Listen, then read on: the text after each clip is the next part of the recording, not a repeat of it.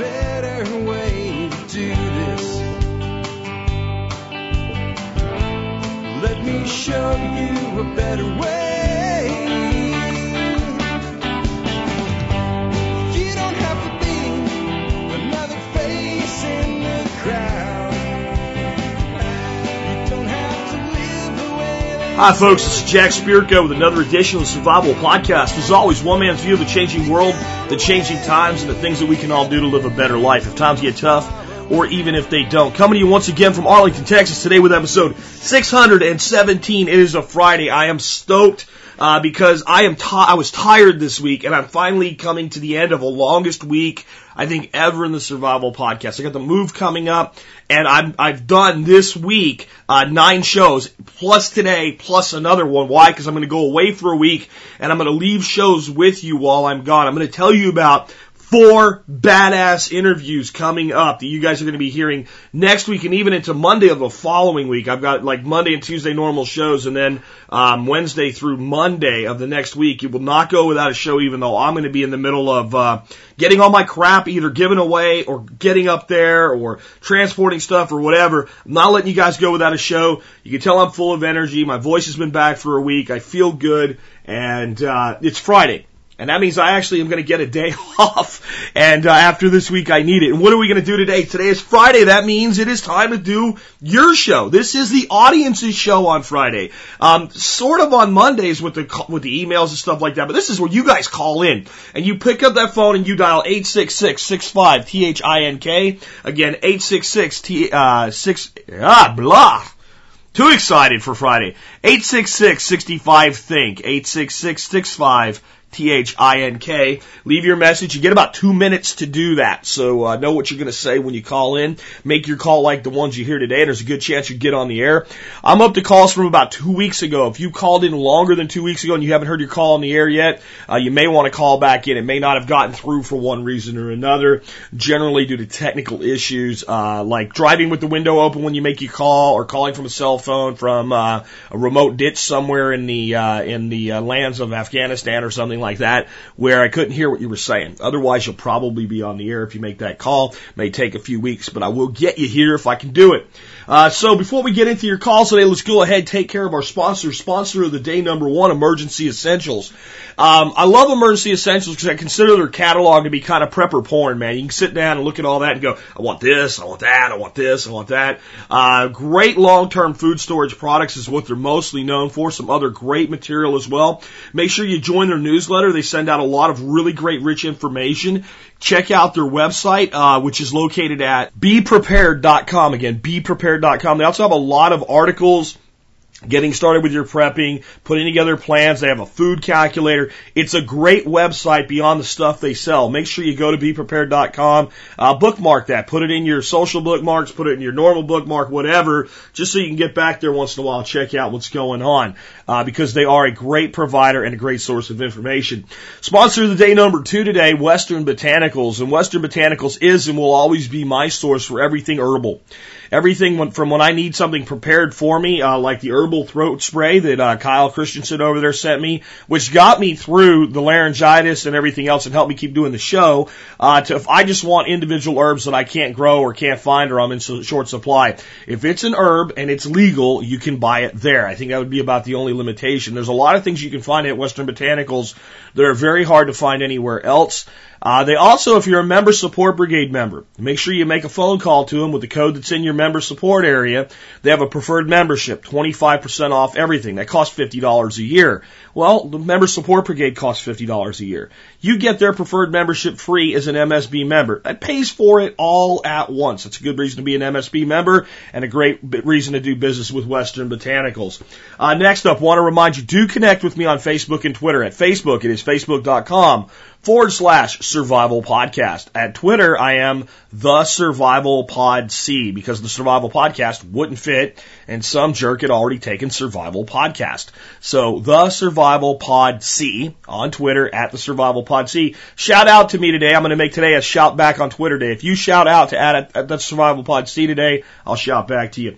Last but not least, do consider joining the Member Support Brigade. You get great discounts, all that good stuff that I always say. You know what it is by now. Do want to remind you, though, that I do take silver for the MSB, 1 ounce a year. That's a big discount. Even with silver at over $30 an ounce, you can have the same discount I give away on occasion to people that pay by PayPal anytime you want by mailing me an ounce of silver. You can mail me 5 ounces of silver, and I'll set you up for 5 years. It's up to you how much you want to spend any given time.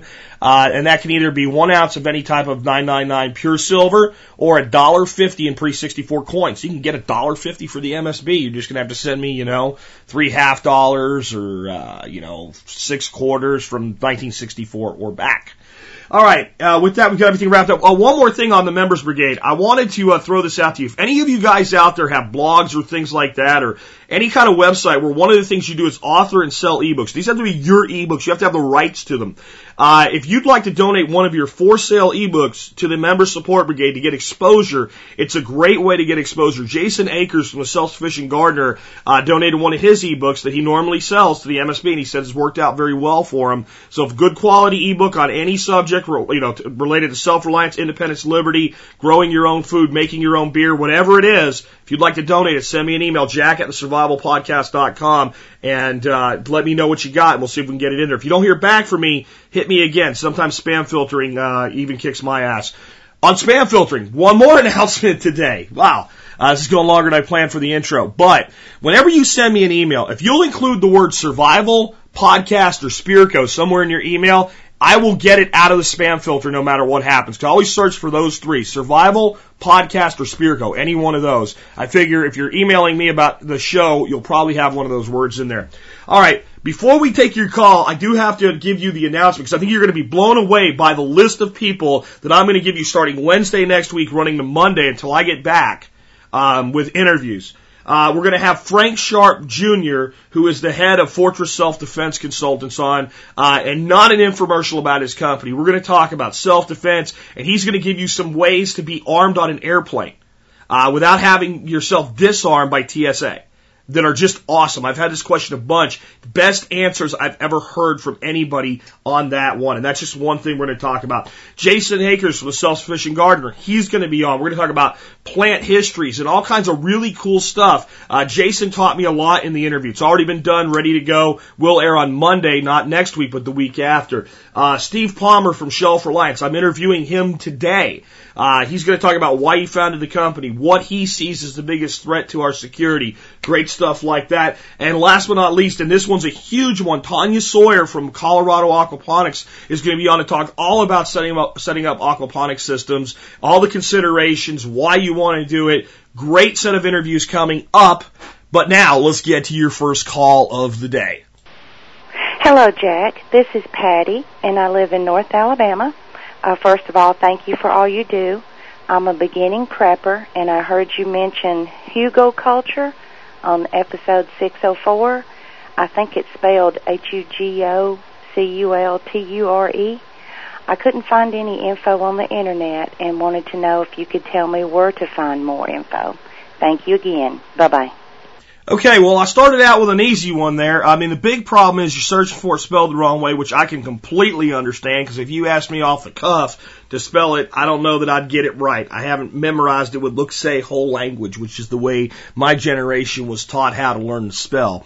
But it's not even an English word, so that makes it even more complicated. But it is spelled sort of like it sounds. It's HUGELKULTUR. HUGELKULTUR. Hugel Coulter, with a K, no C in there. The best place to get more information about it, and there's not a lot of information online. There's a couple videos from Paul that are available on YouTube, and if you just Google Hugel Culture spelled the right way, you'll find those videos right at the top of Google. At the very first result, you'll find an article on rich soil. that Paul did about it. And about the fourth result on Google, you'll see a thing from Permies.com, which is Paul's forum. As you can see, Paul's about the only guy really putting out a lot of information on this. But if you go to that fourth one, you'll find a thread on Permies.com, and I'll link to all of these for you today from the show notes. And that thread has probably about 6 pages of people that have done it in various different ways and the results they've had. So I think that would be the best. I also have Paul coming back on the show. I'll be interviewing him on a Saturday. We had to do that to make our schedules work. So it'll probably be the 22nd of March. He's coming back on, and this installment of Paul Wheaton is all going to be about passive irrigation and tons on hugelkultur. And we talked about both of them a lot in his past 2 interviews. So the last 2 interviews with Paul are going to be worth listening to. The middle of one and the beginning of the other, we talk about hugelkultur. Got more stuff on hugelkultur coming later in the show. Last question, I think, is actually on hugelkultur. So I won't say anything else about it right now, but hold on and I'll get to it. What I do want to point out, though, is had you gone to the website and looked at the show notes from that particular episode you heard it in, it would have been in the show notes, how to spell it. There would have probably been links to it, and I'm not picking on you nothing. I want everybody to hear this. Please realize that this is not just a podcast, especially you iTunes users. You guys go there, you plug in your iPod every day, and it updates it for you. There's a website, thesurvivalpodcast.com. Every single episode has a massive amount of resources and links that go along with it. So do get by the website once in a while, especially when you want to make a comment, you want to tell me off, you want to, go to the site, do it in the comments section, unless you're telling me off ignorantly or something like that. If you're going to be insulting, send me an email. I can take insulting emails. I don't take insults well in public, and don't insult anybody else on the blog. I will ban your ass if you insult people on my blog. Again, not to the caller, this is to everybody. But get by the site once in a while. There's lots of rich information available there beyond what you hear on the air. Let's go ahead and take another call. Hi, Jack. This is Rational Husker from the forum. I've got a question to you about buying land and the decision about when to take the plunge to do that. I hear you talk all the time about your prepping depends on whether or not you're going to stay in your current home for 10 years or so. I'm definitely not going to be in my current home longer than 4 or 5 years. I had an opportunity. We're not underwater or anything like that. I could probably get out of my home in pretty decent shape. The market is decent here. But I don't feel great about renting right now either, even though economically that might be the best thing to do short term. I would just be really nervous about not having something to call my own in a shit hit the fan type of situation. So what kind of things can I consider? Any move right now I might make would be potentially temporary. My long-term job prospects just kind of depend on some education and training and my current job. So it's all kind of up in the air, but yet I want to prep. Help me out as best you can. I know this is not a clear-cut or easy-to-answer questions, but what types of things should I be thinking about? Again, I've got some equity in the home. Certainly I'd probably lose some money on it, but we'll get everything down back. Anyway, rather than belabor the point, I'll just let you run with it from here if you can. Thanks, Jack. Well, it's not a cut and dry easy question. That probably means it's a question worth answering, so don't feel bad about that. This is one of those times where I do wish I did live shows once in a while, because it would be a better call to have with you on the air, because I could clarify some things and all. But let me answer the question in general, and then let me answer the question as best I can with the information I have for you. Number one, the time you start looking for land is when you financially can afford to. You need to be able to either make your current house payment without thinking about it for 6 months without a job, or you need to be able to say it's paid off and I don't care. And then there's still some situational things there. If you buy a second place and your answer to what would you do if you'd lose your current home is I'd pick up and leave and go to my second place, and the second place is much more affordable and is a place you could actually go to and live. It's not a piece of dirt, it's actually a piece of dirt with a place to live. Well, then maybe you accelerate that a little bit. It's all situational. To quote Gary Vaynerchuk this week, when I asked him, how do you find your passion? I'm not Yoda. So I can't say for you when this decision is right. I can tell you this, when you're $30,000 in credit card debt and $50,000 in student loans and you have a house payment, it's not the time to buy a second piece of property. You got work to do before you do it. It might be the time to find a cheap rural piece of property, go there and live and pay off your debt, but that's individual decisions. I'm taking this question to be buying a second piece. Renting, though. Let's look at the rental option for the caller. So let's say you go out and you do sell your home, you get out from underneath it, and you do pull some equity out, and you put some cash in the bank, and you start renting, and you do save money. And now you go out and you buy that second place. If that second place is a place you can go live and something happens, you're in the best scenario you can be, because the worst thing you're going to do is break a lease. You know, and that's, if it's the situation's bad enough, you have to break a lease, and it's a bad situation for everybody. That person leasing you the home's got bigger problems than to worry about you. If it's an individual situation, yeah, there's a penalty for breaking a lease and all. And what you do is you say, no, I'm not going to be on the hook for a year of house payments. No, we're not going to do that. I'll give you first month and last month, and if I have to break the lease due to some sort of emergency, I'll give you 30 days notice, and I pay one extra month that I don't live here, and you keep my first month, last month. And most landlords that aren't stupid will take that, and the last thing you want to be is a tenant to a stupid landlord. So I'm not saying you should do this, I'm just saying there's a different way to see this than not being comfortable as a renter in times like this.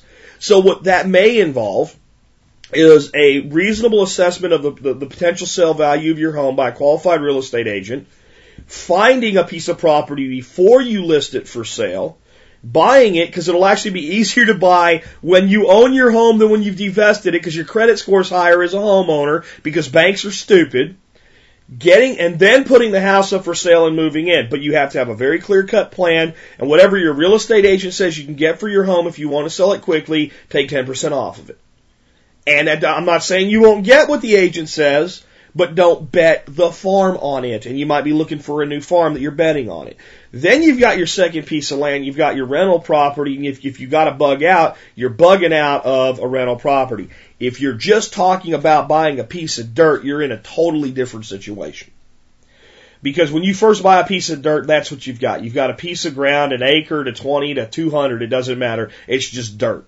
And until you build something on it, it's not really that great of a fallback location. You can start shaping it, you can start working it, you can put a shipping container on it or bury one in the ground, you can get a travel trailer that you tow out there, you can have the power people come in and run a power pole for you, and you can put a well in, and then you've got something, but man, it's still not a permanent structure.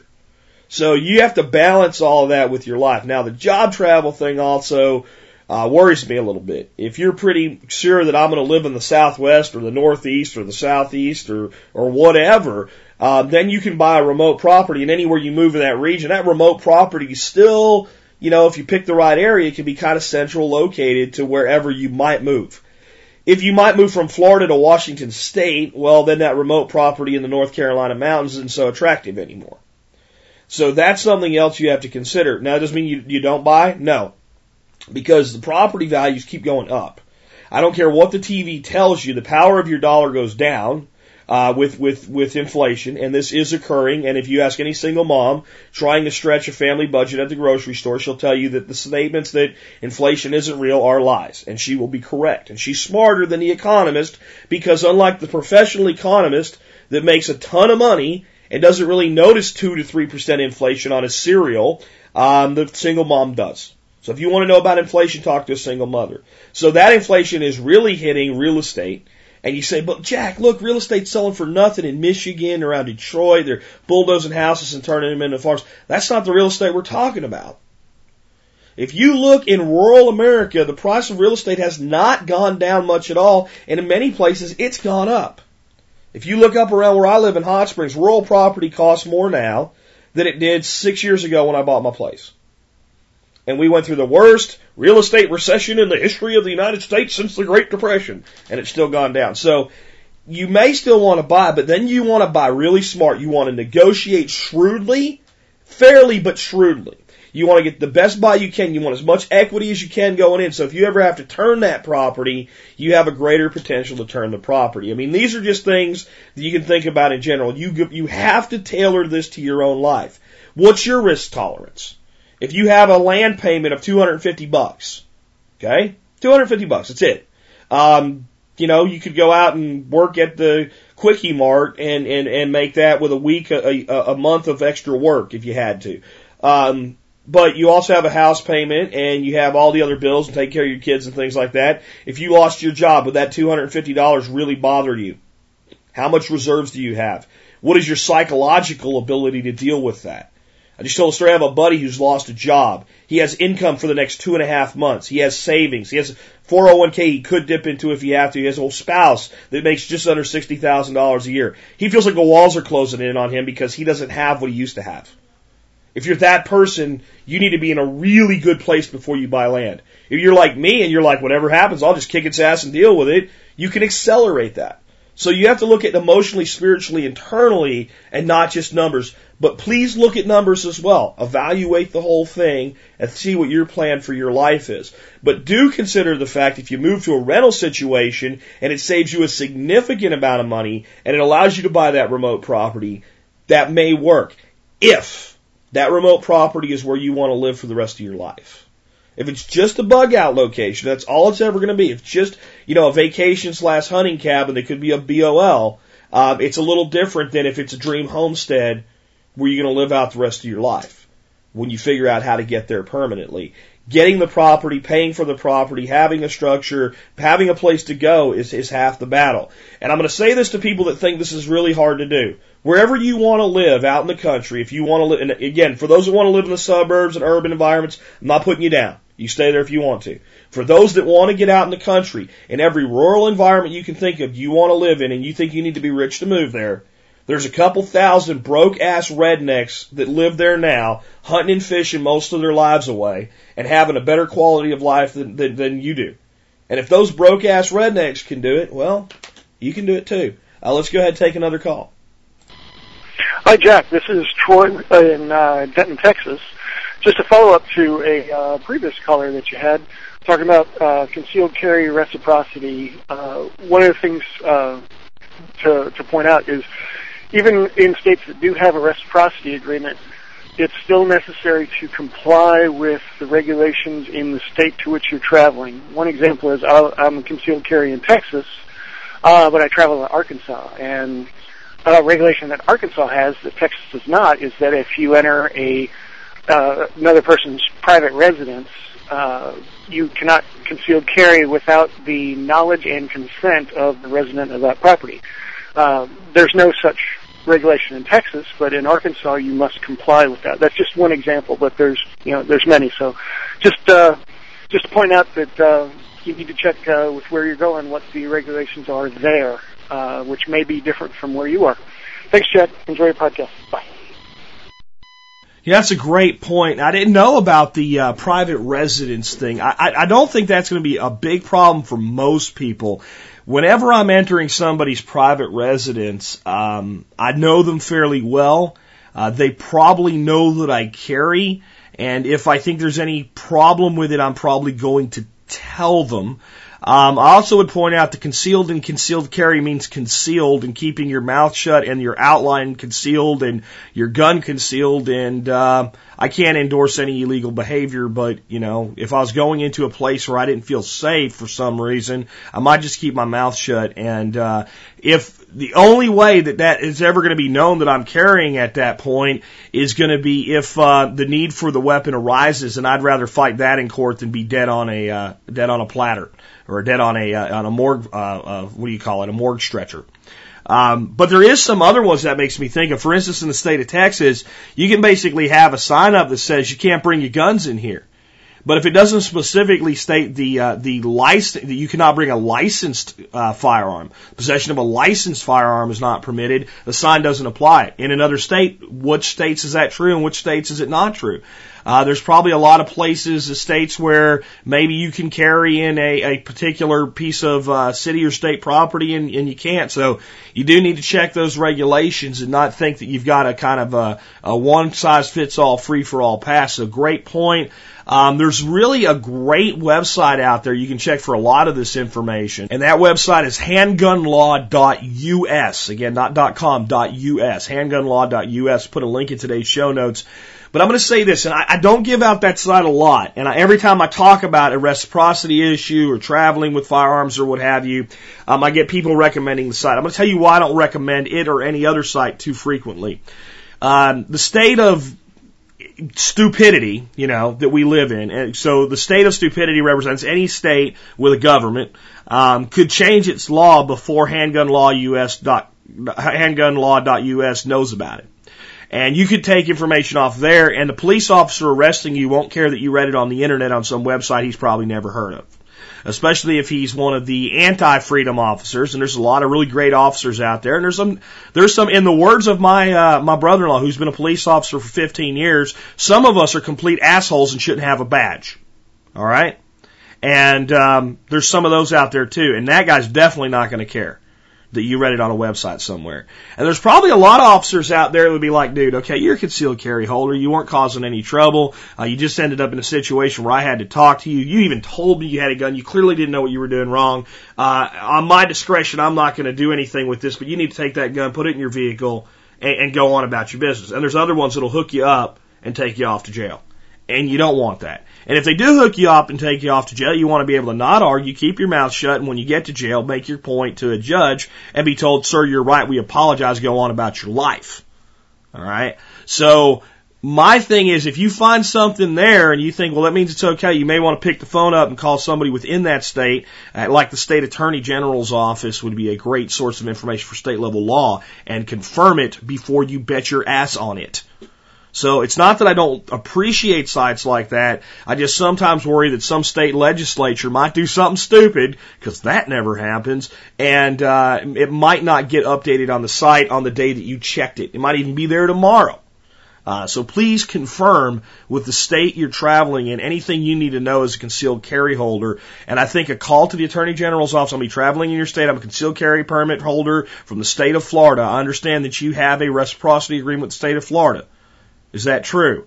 I don't know. Can you put me on the phone with somebody that does? When you get the answer, yes, sir, that's true, because you know that much is true, you say, I'm going to be traveling in your state. I intend to carry as a concealed carry holder, as a legal carry holder, and I'd like to know, are there any particulars about your state that I need to know about, such as postings or signs or areas where my permit does not apply?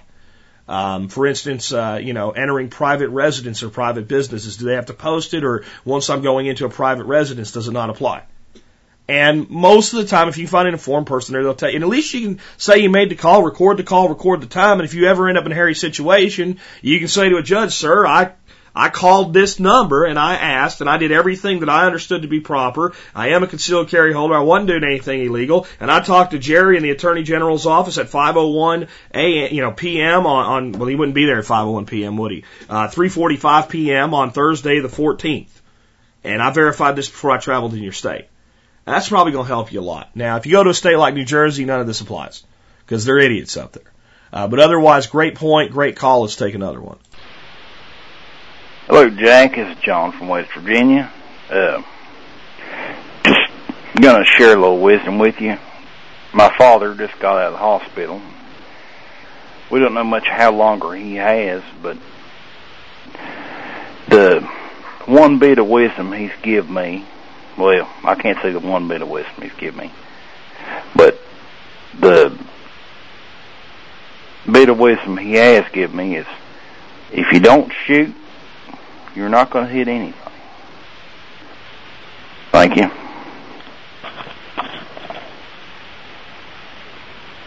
Well, John, you've called in a lot, and just from, the distinctiveness of your voice alone, you've become kind of an honorary member of the TSP staff as part of the show.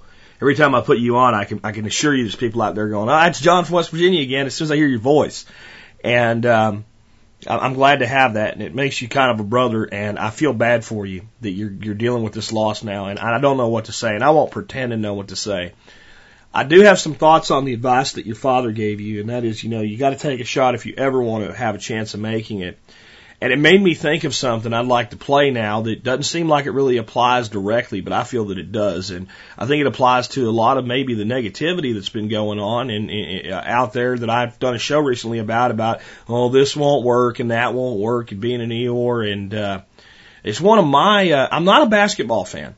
I have no interest in basketball. There's one guy that played the game that's still a hero to me because of how he played the game and how he led his life, and that was Michael Jordan. And I want to play this for you right now. Maybe it'll help. I don't know, but this is what your father's advice says to me.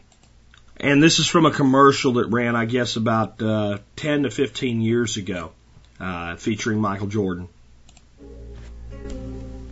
That's more than 9,000 shots in my career. I've lost almost 300 games. 26 times I've been trusted to take the game-winning shot and missed.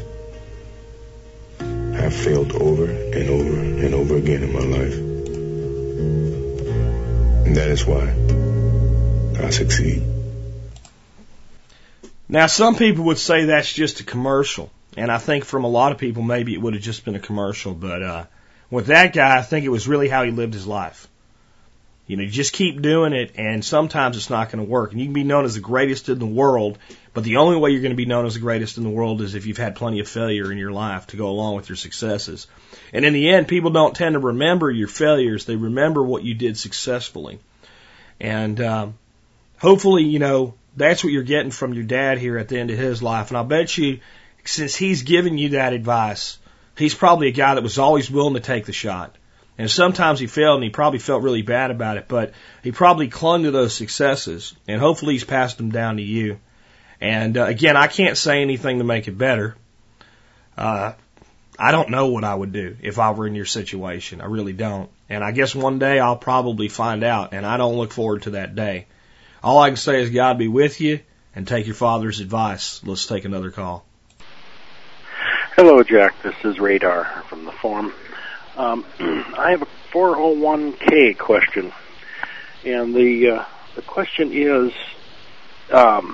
it since 401ks are tax deductible, and not putting the 401k any money into it would leave you one tax bracket. Does it make sense that putting money into 401k will at least get you that money back from it's about 2.75% or whatever that you would normally lose to the government if you hadn't put in? I don't know if I'm making any sense or not, but my employer said that they generally get that much if you don't put anything in at all.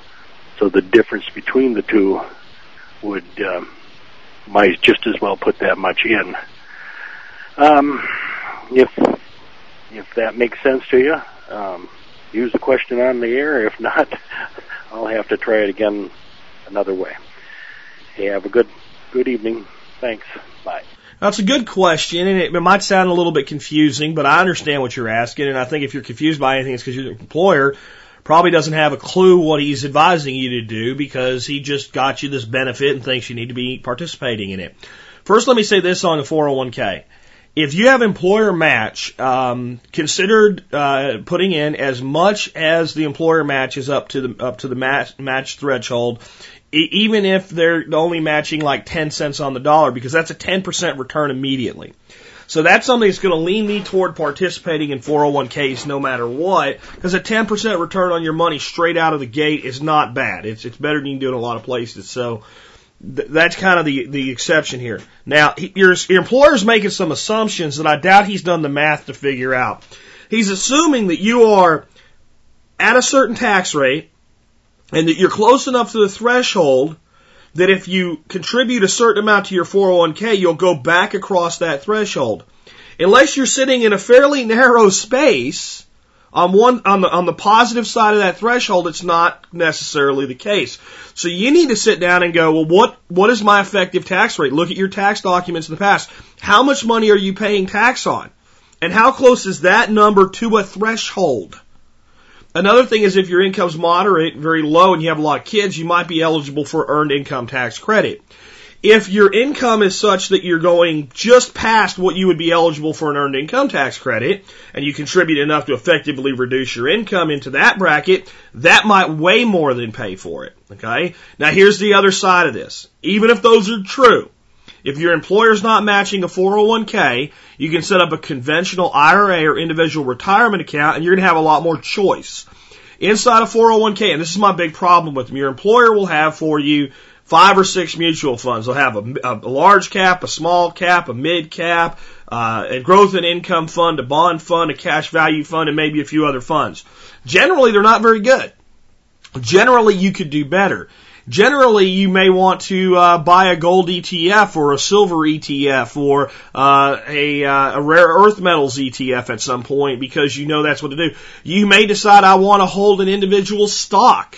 All of those things can be done very, very easily inside an individual retirement account and almost impossible to do inside an employer-sponsored 401k.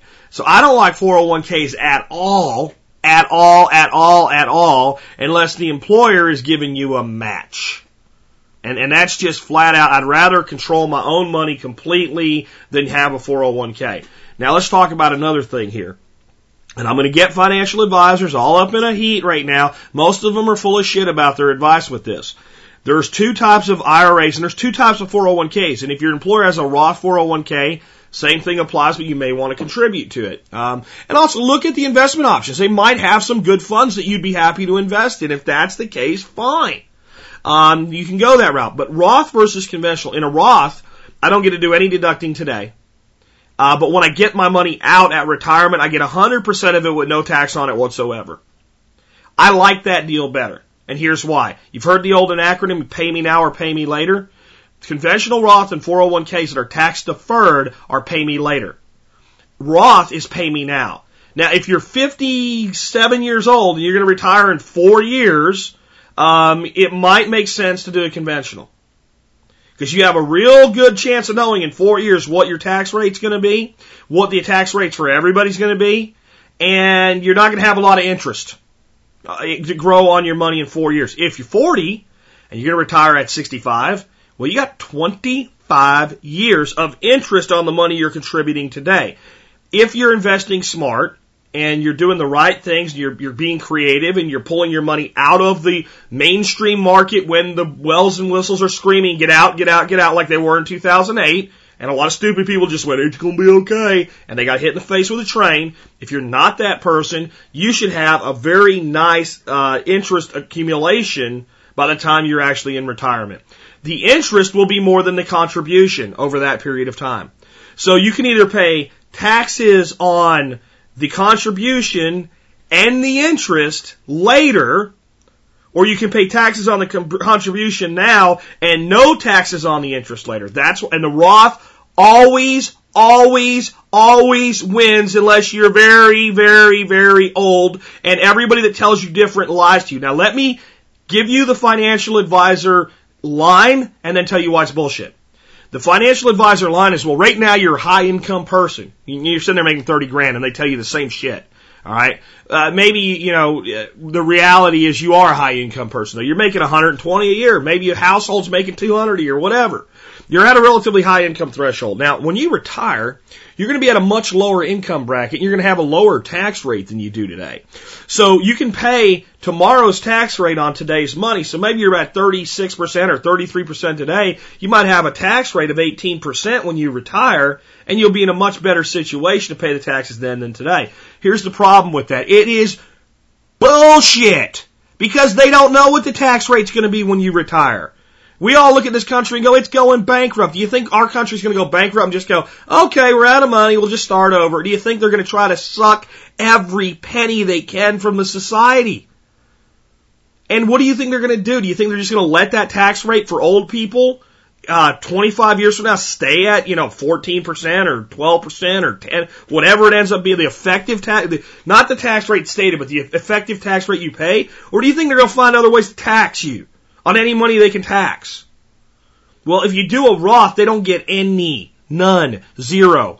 And these people say, well, they could play games and change that, and then you yank it out, you pay the penalty, you squirrel it away into some other commodity they can't tax, and you deal with that when it comes. But as the system's set now, you're better off with a Roth than a conventional. And every financial advisor that gives you the same old story, just tell them you don't want to hear it.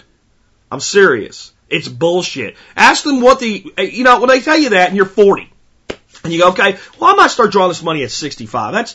That's 25 years from now. So we're looking at the year 2036. Can you tell me what the tax rate is going to be in 2036?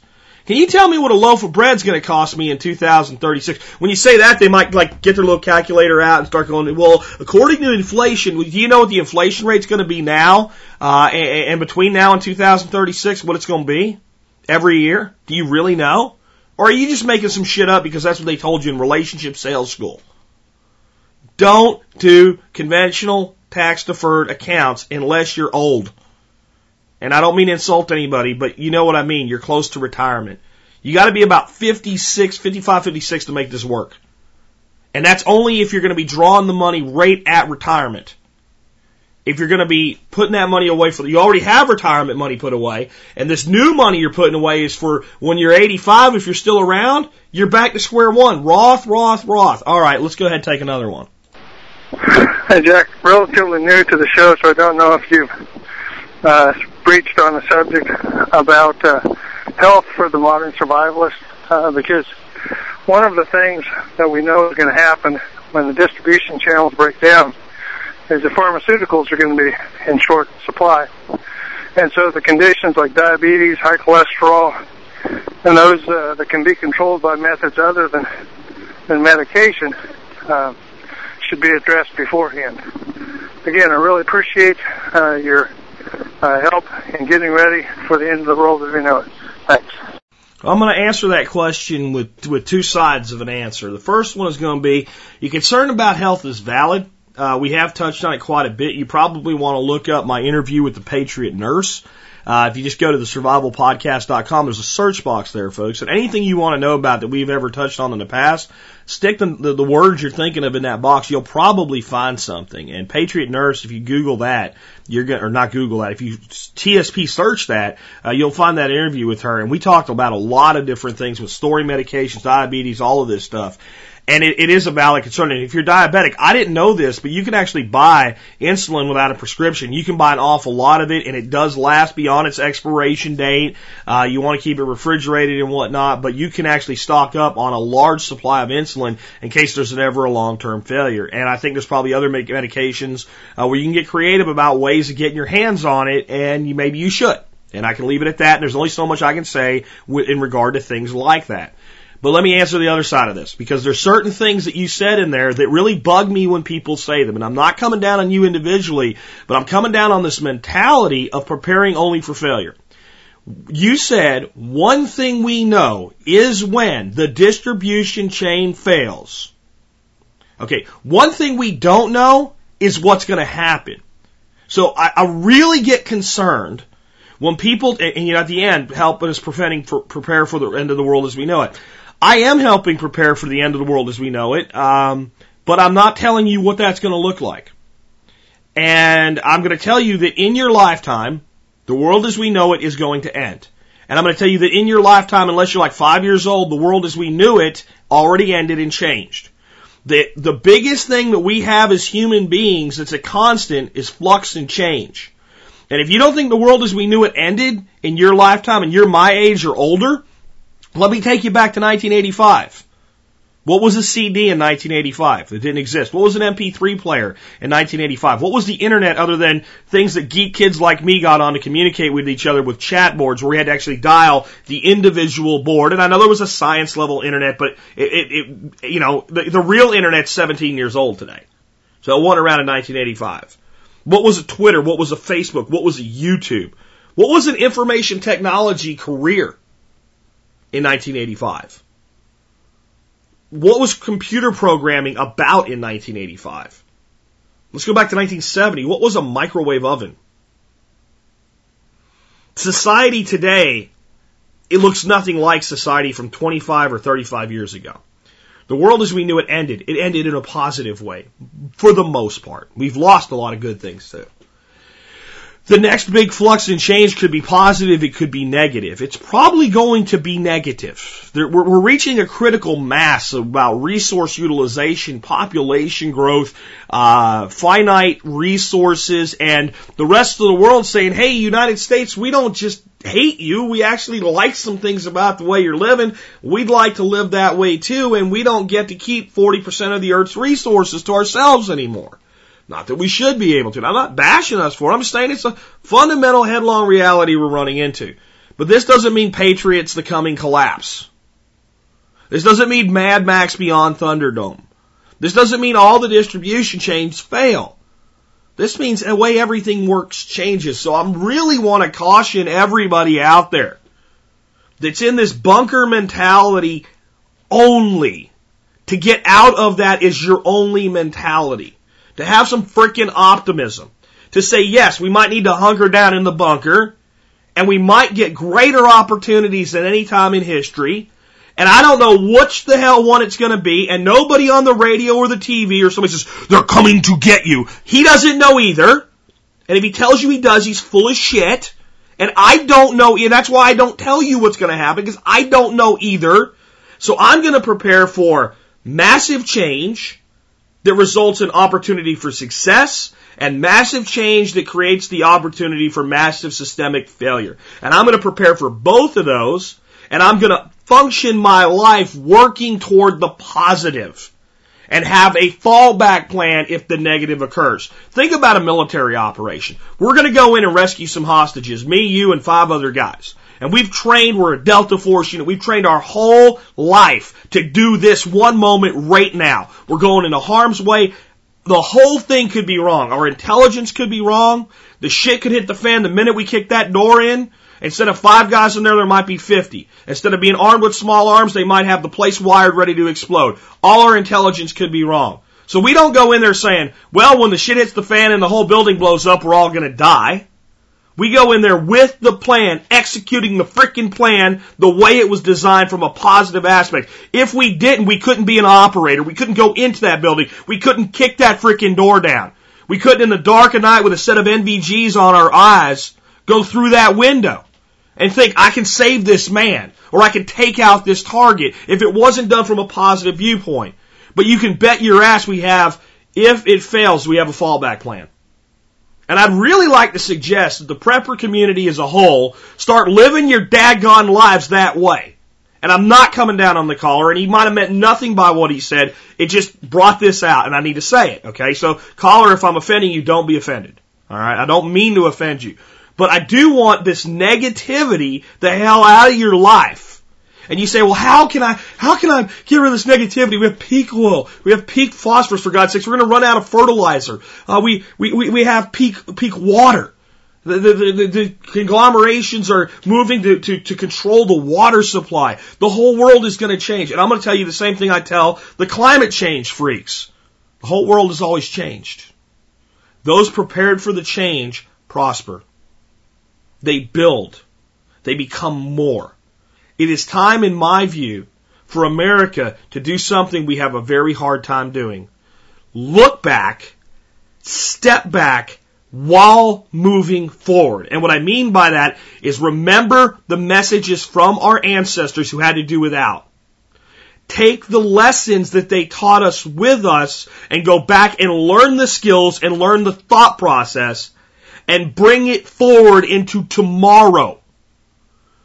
I don't want to go back to an agrarian lifestyle where when I get sick, a doctor comes and bleeds me. I want a modern agrarian lifestyle for Americans. I don't want to put Twitter out of business and Facebook out of business and pretend they never happened. Because they're letting people in different countries who governments have told each other, you hate each other, talk to each other, and the guy's going, I don't hate him, he's a nice guy. They're changing the world. The world is going to change in very positive ways and very, very negative ways. And with planning for your health, planning for your security, planning for your finances, planning for your food, planning for your water, planning for everything. Yes, be prepared for the whole thing to fall apart, but live your life with an intention that things will change, I will adapt, and I will prosper. Because otherwise, prepping is pointless. If all you're going to do is sit around and wait for the apocalypse, if it doesn't come, you're going to look really stupid.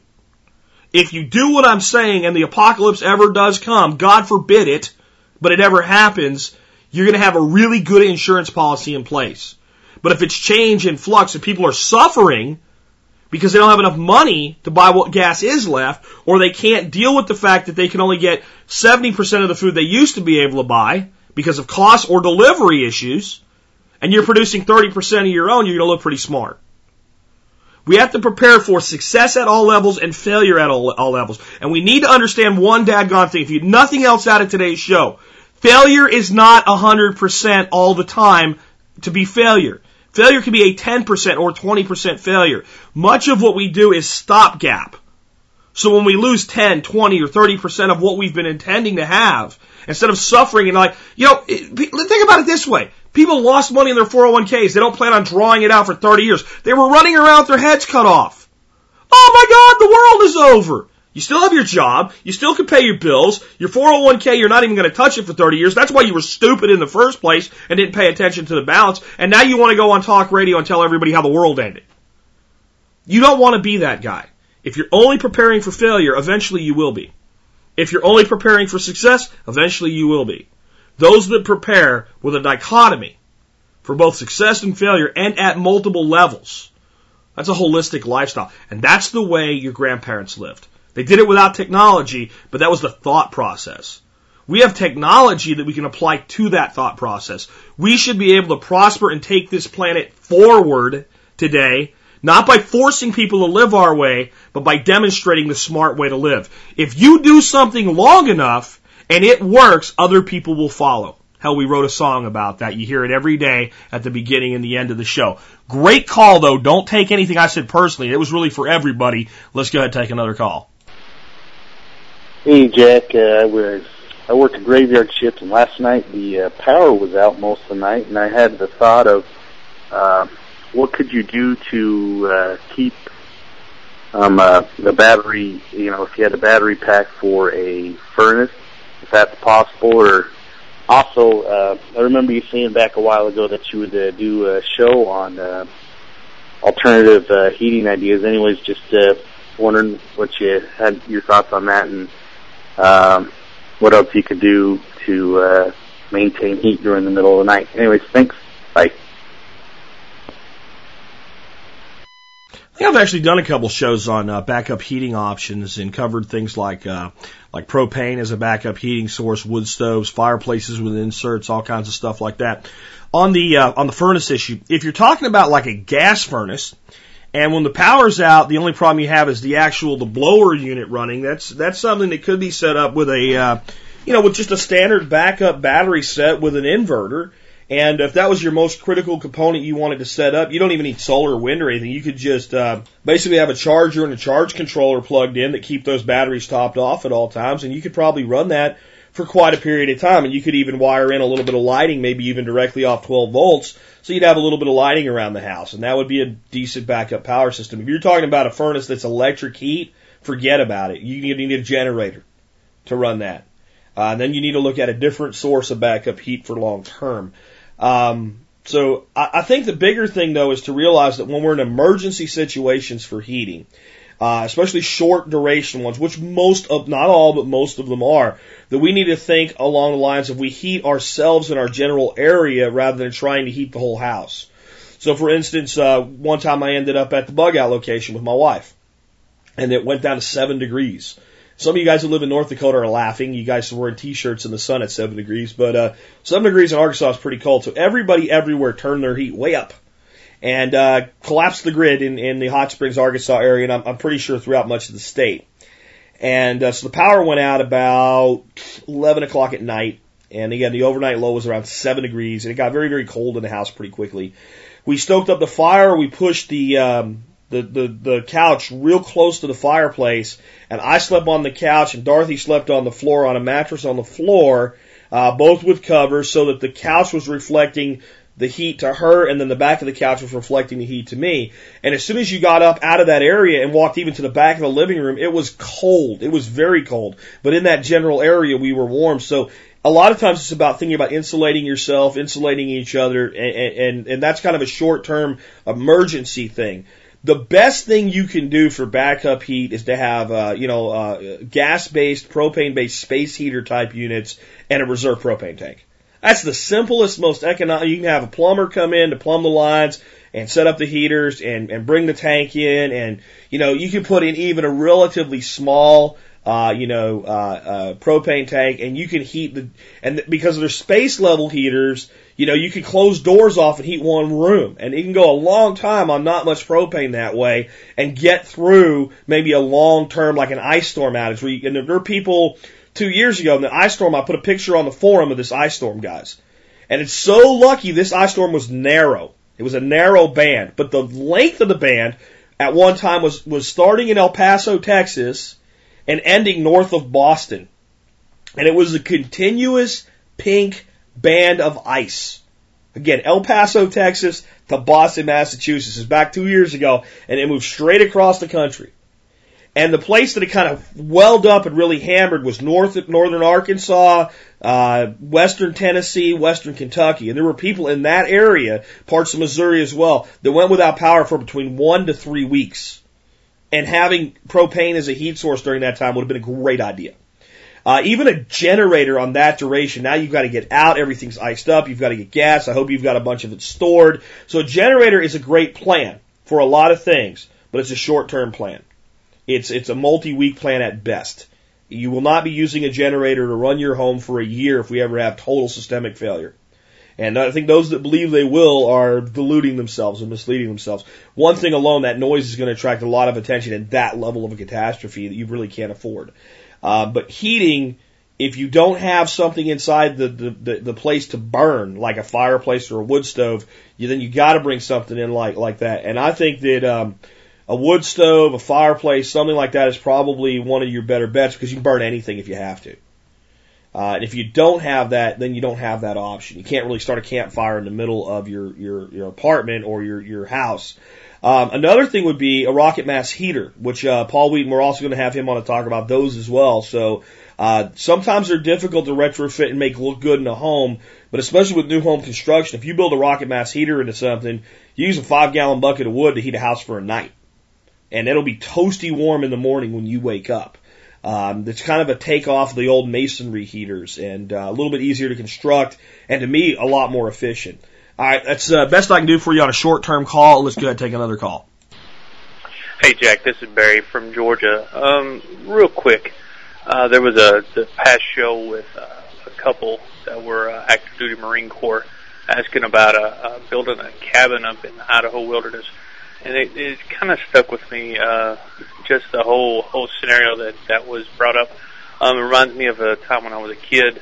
My grandfather built a log cabin out of telephone poles, which, as we know, telephone poles will last a really, really long time. So thought I would share that with them and might be something they could use for the joints and everything else. They used concrete. So appreciate. Bye. I worry a little bit about the creosote and especially the older telephone poles and all, but it would work and it would damn near be impenetrable. I mean, it would be something that would stand up to tornadoes, honestly. There's not anything much tougher than a telephone pole. I remember when my dad was doing the bootleg coal mining that sometimes he would go down to Pennsylvania Power and Light and get poles, pieces of them for free and use them for mine timbers. They're probably going to be holding them out and up long after both of us are dead. They just do seem to last forever because that's what they're designed to do. But again, the toxicity of what they're treated with worries me a little bit. Landscape timbers, on the other hand, are much smaller, easier to work with, very affordable. And there's a website you guys might want to check out, a guy that built a beautiful cabin using landscape timbers as a base named Jim Davidson. He's actually in Arkansas.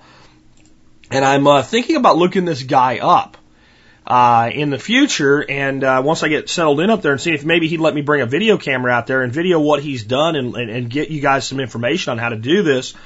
And it also seems to be maybe to be naturally a good thing to combine with Paul Wheaton's Wafati structure.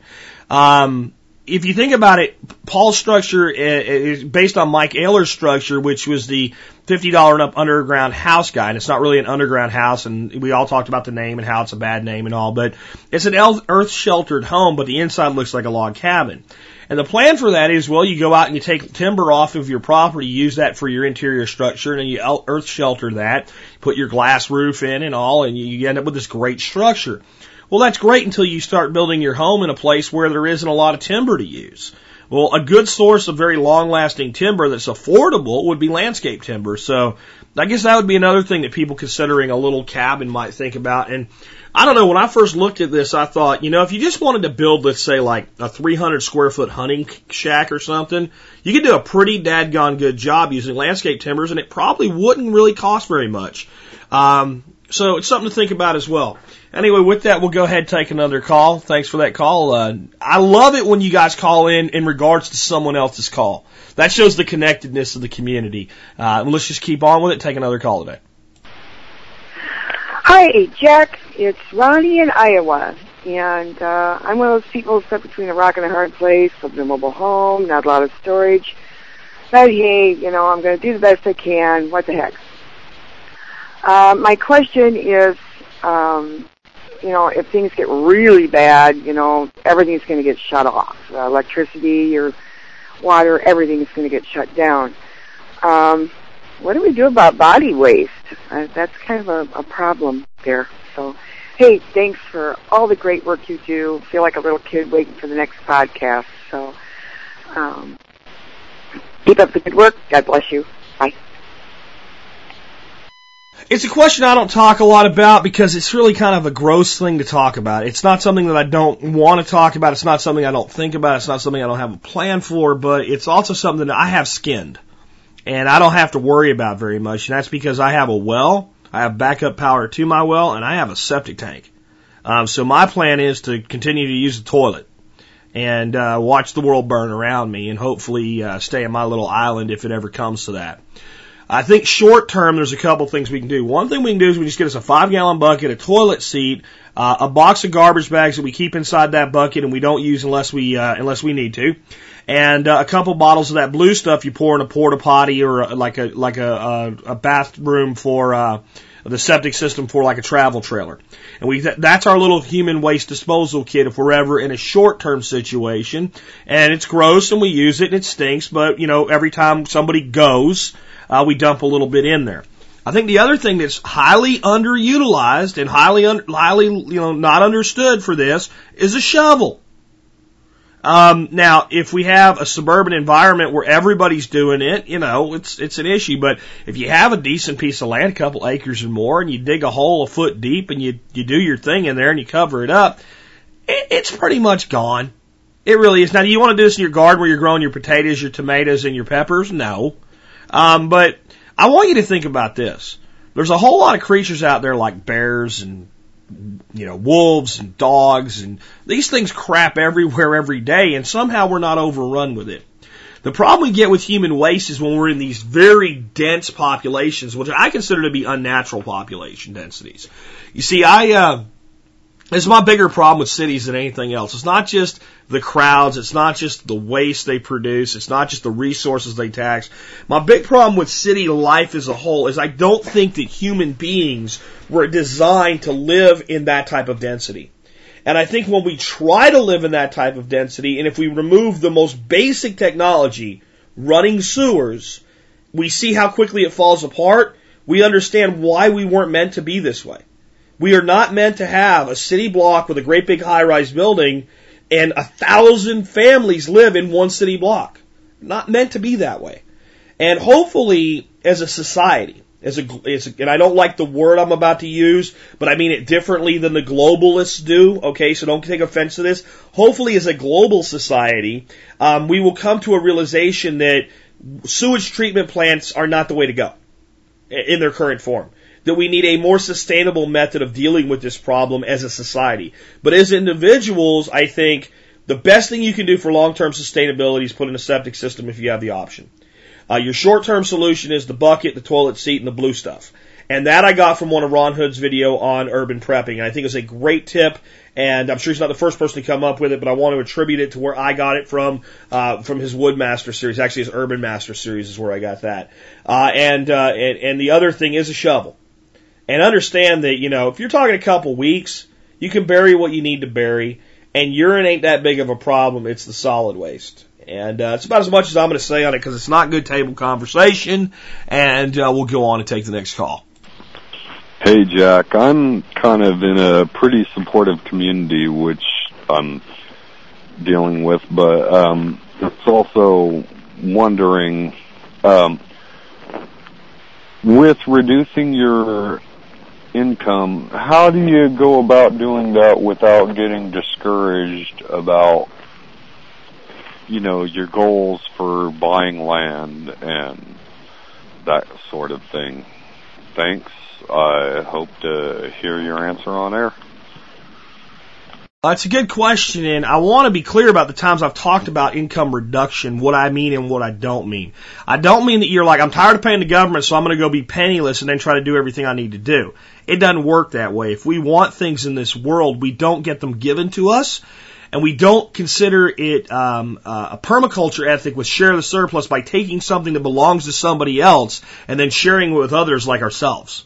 All right? When somebody else owns something, if we want it, we have to earn it, and that means we have to pay for it. And that means that there's a system out there, an economic system that has good parts and bad parts. And I'm an entrepreneur. I have a company, and we do make money. We're profitable. If I wasn't, I couldn't afford to sell my home and move to Arkansas with what I'm doing here. So obviously I have no aversion to profit.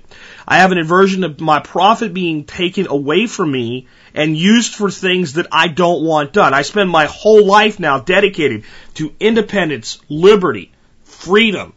Freedom of thought, freedom of expression, freedom of mind, the belief that what you do is yours and you have a right to it. And then the government takes a very large portion of my income every year and uses it to promote social justice programs that do the exact opposite of what I talk about.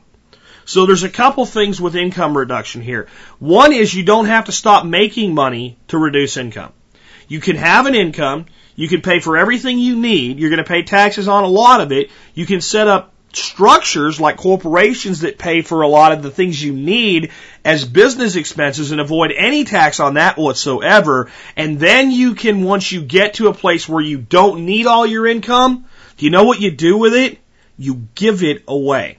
You give it away to charity, and you avoid taxes on it. Sometimes you want to give it to somebody that can't be considered a charity, and you can't figure out any way, and you have to bite your teeth and you pay the taxes on it, but you give it back.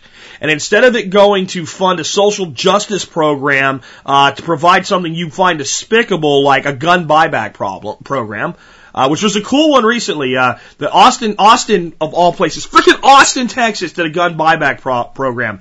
And you could go in and get a food card for your gun, and gun rights supporters stood out in front of the station, and when people were coming in, they're like, hey man, what are you selling? You know, and the guy's like, I got this. And he's like, okay, well they're gonna give you a food card so you can go buy some Pop-Tarts and some things like that, some Cheerios. That's a $400 gun, and you're gonna go in there and get like $50 for it. I'll give you $150 for it right now, cash.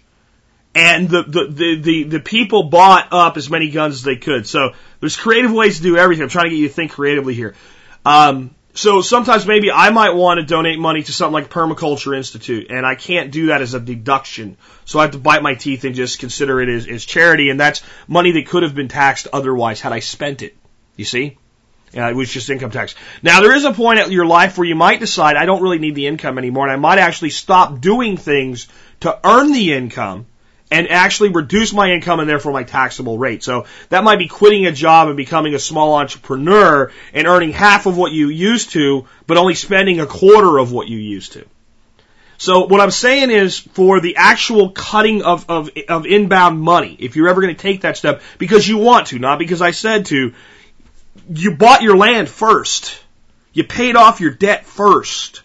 You've got most of your prepping done first. You've put yourself into a lifestyle where if the shit hits the fan, you can live. And if you can live with the shit hitting the fan and it doesn't hit the fan, you can live on less and you can live really, really good. So again, it's not like you cut your income and then go buy your land. You buy your land, you pay it off, and then you voluntarily reduce your income if it's right for you. But I would say to a lot of people, if you are a talented person, entrepreneurial type person, and you can keep cash flow high with passive income, give it away. Don't cut it off. Understand that there's a certain amount we need, and then there's other people out there that could do more with it than we can. And just hoarding it and stacking it up as gold in a hole in the ground, not that there's anything wrong with gold in a hole in the ground, but how much do you need? There's a point where you have to start looking at things and going, I have what I need now. And that journey might be 20 years before you get there. I don't want to lie to you or mislead you. And it might be hard work. What I've done to get to where I am in my life is the hardest life I could have lived.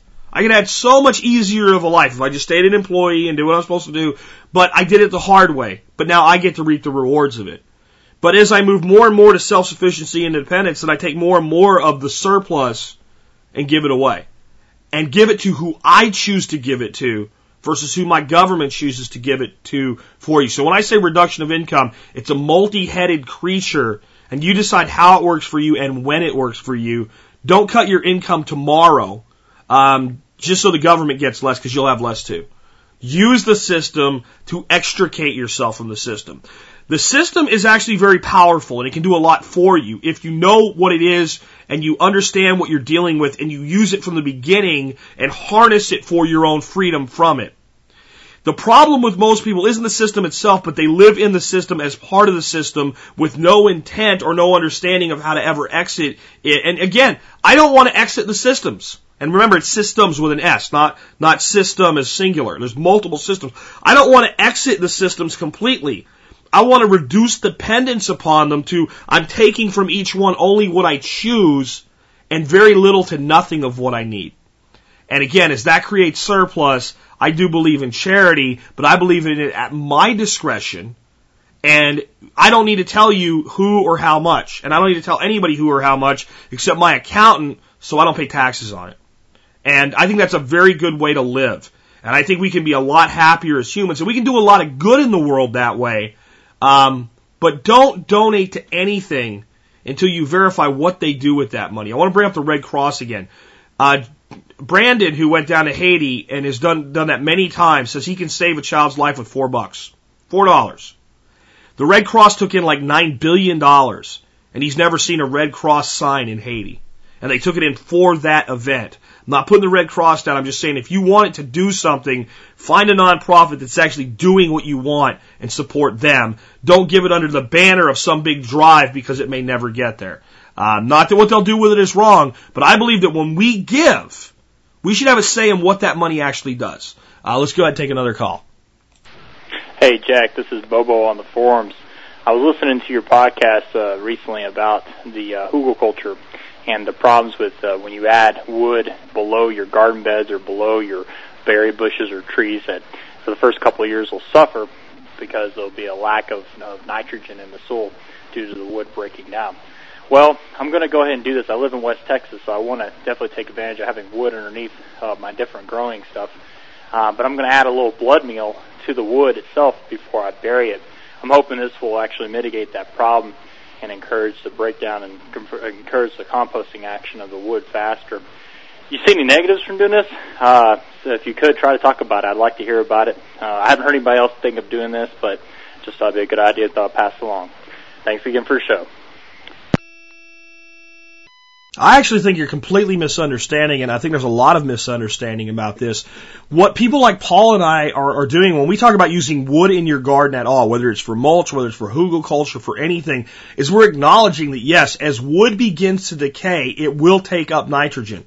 But it doesn't mean that anything has to suffer as long as there's sufficient nitrogen. The other thing to understand is when you create a hugelkultur bed, you've got maybe 6 inches, 12 inches or more of dirt on top of the wood. So the wood can't get the nitrogen up at the surface where most of your early plantings' roots are anyway. And in most gardens, when you have, let's say, a non-hugelkultur bed, you're going to be using compost and organic fertilizer like blood meal or bone meal. Both of those are ones I highly approve of. When I mentioned that to Paul, he didn't seem so keen on it, but I want you to remember this as I go forward today. Paul Wheaton, Jack Spirko, anybody. We're not God, and we're not prophets, and we don't know all, and we'll tell you what we think and what we feel. Feel free to take and use variations thereof on it. Think for yourself, do what you want, and see what happens. Now, if I tell you flat out, I did this, it didn't work, it sucks, don't do it, it's going to cause you problems, pain, and cost you money, you probably would be well suited to follow my advice. But in this kind of stuff, we're in a world of theory. So do whatever you want, and understand that, you not necessarily have to do exactly what Paul says or exactly what Jack says. On the other side of this, though, I do have some advice for you on this. Number one is the wood doesn't steal the nitrogen. It takes it up, it holds it, and it eventually releases it. So what you have to figure is if you put lots of nitrogen-based product in your garden, and I mean, organic stuff, manure, compost, worm castings, the plants get some of it, and a lot of it goes down through the soil and washes out. With the wood down there, instead of the nitrogen eventually leaving, it's held, it's trapped. So instead of seeing it as taking away, I see it as trapping the nitrogen. if that makes sense. And then as it decays, slowly releasing it like a capsule back into the soil. Now I have a solution for hugelkultur that may bother some people because they might see it as a waste, but I'm going to tell you it's no waste. And it's a cast net, a farm pond or a park pond in a state where this is legal, and a few pieces of bread, and about, a few buckets of little sunfish. Those things, especially like with farm ponds you're trying to manage, if the population of bluegills gets out of hand, you're going to have nothing but a million little ones about 3 inches long. And the only way you're ever going to have nice plate-sized bluegills is to thin out that small population. And a few days or a few hours with a cast net and some bread, you could have two 5-gallon buckets full of the damn things from a few different places. Now again, some people consider them a game fish. They have a limit of 50 day, whatever, blah, blah, blah. And if you wanted to long term, you could put them in a freezer until you have enough bags of them to do this. But if you coated your wood with little sunnies before you buried it, well, there's a ton of nitrogen there. And they're going to decompose, and I would chop them in half at least and throw them in there, and that's going to give all that nitrogen into that wood as that wood begins to decay. It's going to be a foot deep. You're not going to smell a daggone thing. Some of that nitrogen is going to be, there's going to be excess. It's going to be available to your plants as they grow. So that would be one way. And then, yes, fertilize your beds, especially in the first few years. But it's not suffering. That's the big thing. It's not a suffering aspect. If you put the bed in without hugelkultur, would you not have to fertilize it anyway? And the answer is you probably would. So see the hugelkultur as a way to catch the nitrogen, not as a thief of the nitrogen. And there's a lot of things that we could do like that. And there's other fish species that spring to mind for this. Just down the road from here is a little park pond. And in that park pond are bullhead catfish, little bullhead catfish. And they're considered a trash fish here. I can go catch as many of them as I want. With a little hot dog and a couple rods and reels, I could go down there on any day and catch 25, 30, 40 of those things. And again, freeze them up until I was ready to do my hugelkultur project and toss them in there. And that's a wasted resource? Absolutely not. They're stunted. There's too many. There's certain fish species that in these little ponds they overpopulate. And I think we could repurpose them for cat food or nitrogen in our soil. And where's this come from? My grandmother. My grandmother every year would send me off to the little sunny pond, real hard to get an 8-year-old to do, right, with a fishing pole, and go, there's 12 rose bushes out there. You need 12 sunfish. Bring them back and dig a hole and stick one under each rose bush. And she had the most amazing rose bushes in Pennsylvania. Big, giant rose tips that we'd made tea and jelly and stuff out of like that. And I believe those sunfish were a huge part of what made those roses such amazing rose plants. The old-style Rosa Bergusas. So I think there's a lot of things that we could do to give that wood some nitrogen and understand it's not gone. It's stored and will be released eventually. I also feel that hugelkultur beds long-term, and Paul may differ with this, and again, I'm going to have him back on. That show will probably air the 22nd of March. I think they're best not for annual vegetables, but for perennials. Because you're talking about something with a lifespan, depending on where and how much and what type of wood, 12 to 24 years or more that bed's going to last. And I think that there's a tremendous opportunity there to plant things like blackberries, raspberries, bushes, trees, vines. And even at the point where that hugelkultur bed is kind of spent, if you think about it, then your perennial bush or shrub or tree, if it's got a life cycle that long, I think we got black helicopters, folks. I don't know if you heard that. I paused it because it was really loud. They're shaking my windows, man. Anyway, I don't know what they're doing. But if you got something with that kind of a life cycle, fig trees live 100 years or whatever, by the time that bed is kind of done doing its thing, the root system on those plants are so massive that they're going to need very little irrigation anyway. And if you combine that with swaling, it would seem to me that you would solve the problem forever. And, if you have a 25-year life cycle off of a stand of blackberries and you have a plan to like replace half one year and half the other year, what more could you ask for anyway? Just my thoughts on the thing. Again, we can get Paul's words on it. But again, I want to reinforce when Paul says something like don't use newspaper, in lasagna gardening, you can take that for what it's worth. You can listen to his opinion. And you can decide what you want to do with it. When I say do it, still do it, but do it with some cautions. And you want to listen to Paul, listen to Paul. Don't think ever that anyone anywhere has all the answers with any of this stuff, because part of it's situational. Paul's entire opinion is based on the northwestern United States, and mine's based on the northeastern and south central. So it's different environments that we're working in. And different things happen in different environments. What do I do about slugs? I can give you some advice, but my problem with slugs is very, very limited. There ain't a lot of them around here. Get some ducks. See if the ducks will eat them. Put some copper out. What have you. But if you're in the Northwest, you got big, mean, nasty slugs that'll tear up everything you have, and you've got to address that problem. So you're going to be more concerned about it than I am. And please understand that anybody with gardening, permaculture, all of this stuff, there's principles that work across the board. But think for yourself, and if something seems right or wrong to you, give it a shot, test it out, and see how it really works. Let's go ahead and take another one.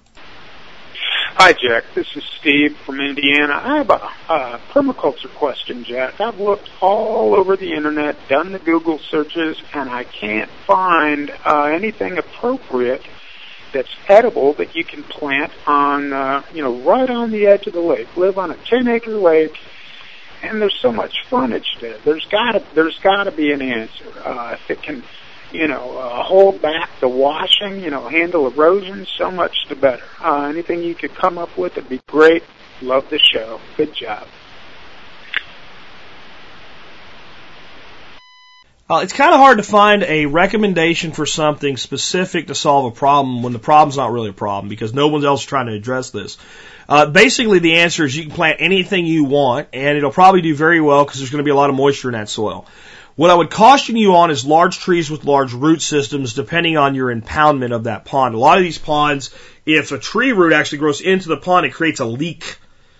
So what type of the surrounding soil you have and things like that, you may not want to put large root systems there, especially on the side with the dam itself. If you're on the uphill side where the water's flowing in to the impoundment, it's a lot less of a concern. So if you want to plant trees around your pond, I would say plant them at basically the highest point on your shoreline. Because all that water's flowing down toward the impoundment. But you can plant anything you want. Raspberries, blackberries, any kind of bush, shrub, vine, or annual herbaceous style plants. Plant what you want. It's not an issue. It's not something you have to worry about. I would also tell you consider planting things in the water's edge that are edible. You might be able to make taro root grow. It's not going to grow through the winter for you. You'll have to harvest it every year, but taro is the potato of the tropics. And if you're in a warm enough climate, it may do well for you. Cattails provide so many functions. You have to control them and not let them get out of hand. They can take over an entire segment of your pond, but cattails are a great idea. You've got an edible root. You've got an edible stalk. You've got usable tinder. Cattails are one of the greatest food plants in the world and least utilized food plants in the world. There's a lot of aquaculture type things that you could grow that grow in water. Duck potato would be an example. Maybe not so much for you, but for waterfowl. So basically, you don't have an issue. There's no problem. Grow what you want, but really think about anything with large root systems because they could create a leak in your impoundment. But anything like a shrub, a vine, a bush, anything like that, if you want it there and it looks right there and it fits your landscape, plant what you want. You don't need anything special. Now, if it's really a wet area because of the pond, if it's a plant type that doesn't like its roots wet and doesn't do well in that environment, don't plant it there. So it's not really, what do I plant at the edge of a pond? It's what is the terrain like? Is it moist or is it wet? Is it on the low-lying side of the pond and like when the pond's over full, it's flooded? Or is it on the side of the pond where there's just some seepage from the pond into the groundwater? So now you're looking at your plant types based on what they want for their individual root systems. And you can just basically look up the plant variety and say, does it like dry, well-drained soil, moist soil, rich soil? You want stuff that likes moist, rich soil. And anything that likes that's probably going to do very well for you. And with that, I am going to go ahead and wrap up today. These are great questions, guys. Keep them coming. Again, I'm up to about 2 weeks ago. If your question's older than that, 3 weeks or longer, I may get to it. There's some stuff in reserve back there. But you may want to call back because odds are what's happened is you called in and you got a bad cell connection or something went wrong. Your call was not usable. I try to get 100% of these calls on the air sooner or later. And we're working our way forward. I still have a backlog, that's good, but keep them coming. I don't want to run out of these calls. I love doing these shows. And with that, this has been Jack Spirko with another edition of the Survival Podcast, helping you figure out how to live that better life if times get tough, or even if they don't.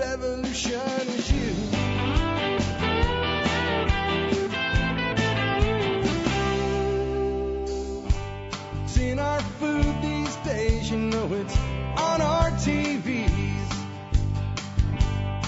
Sometimes we forget we are what we eat. I don't know the answer. It's like there's nothing I can do. It's the price we pay, I guess, when we follow all the rules. There's a better way to do this. Let me show you a better way. You don't have to be another face in the crowd. You don't have to live the way they tell you to. Make your own way and the others will follow. Revolution is you. Revolution is you.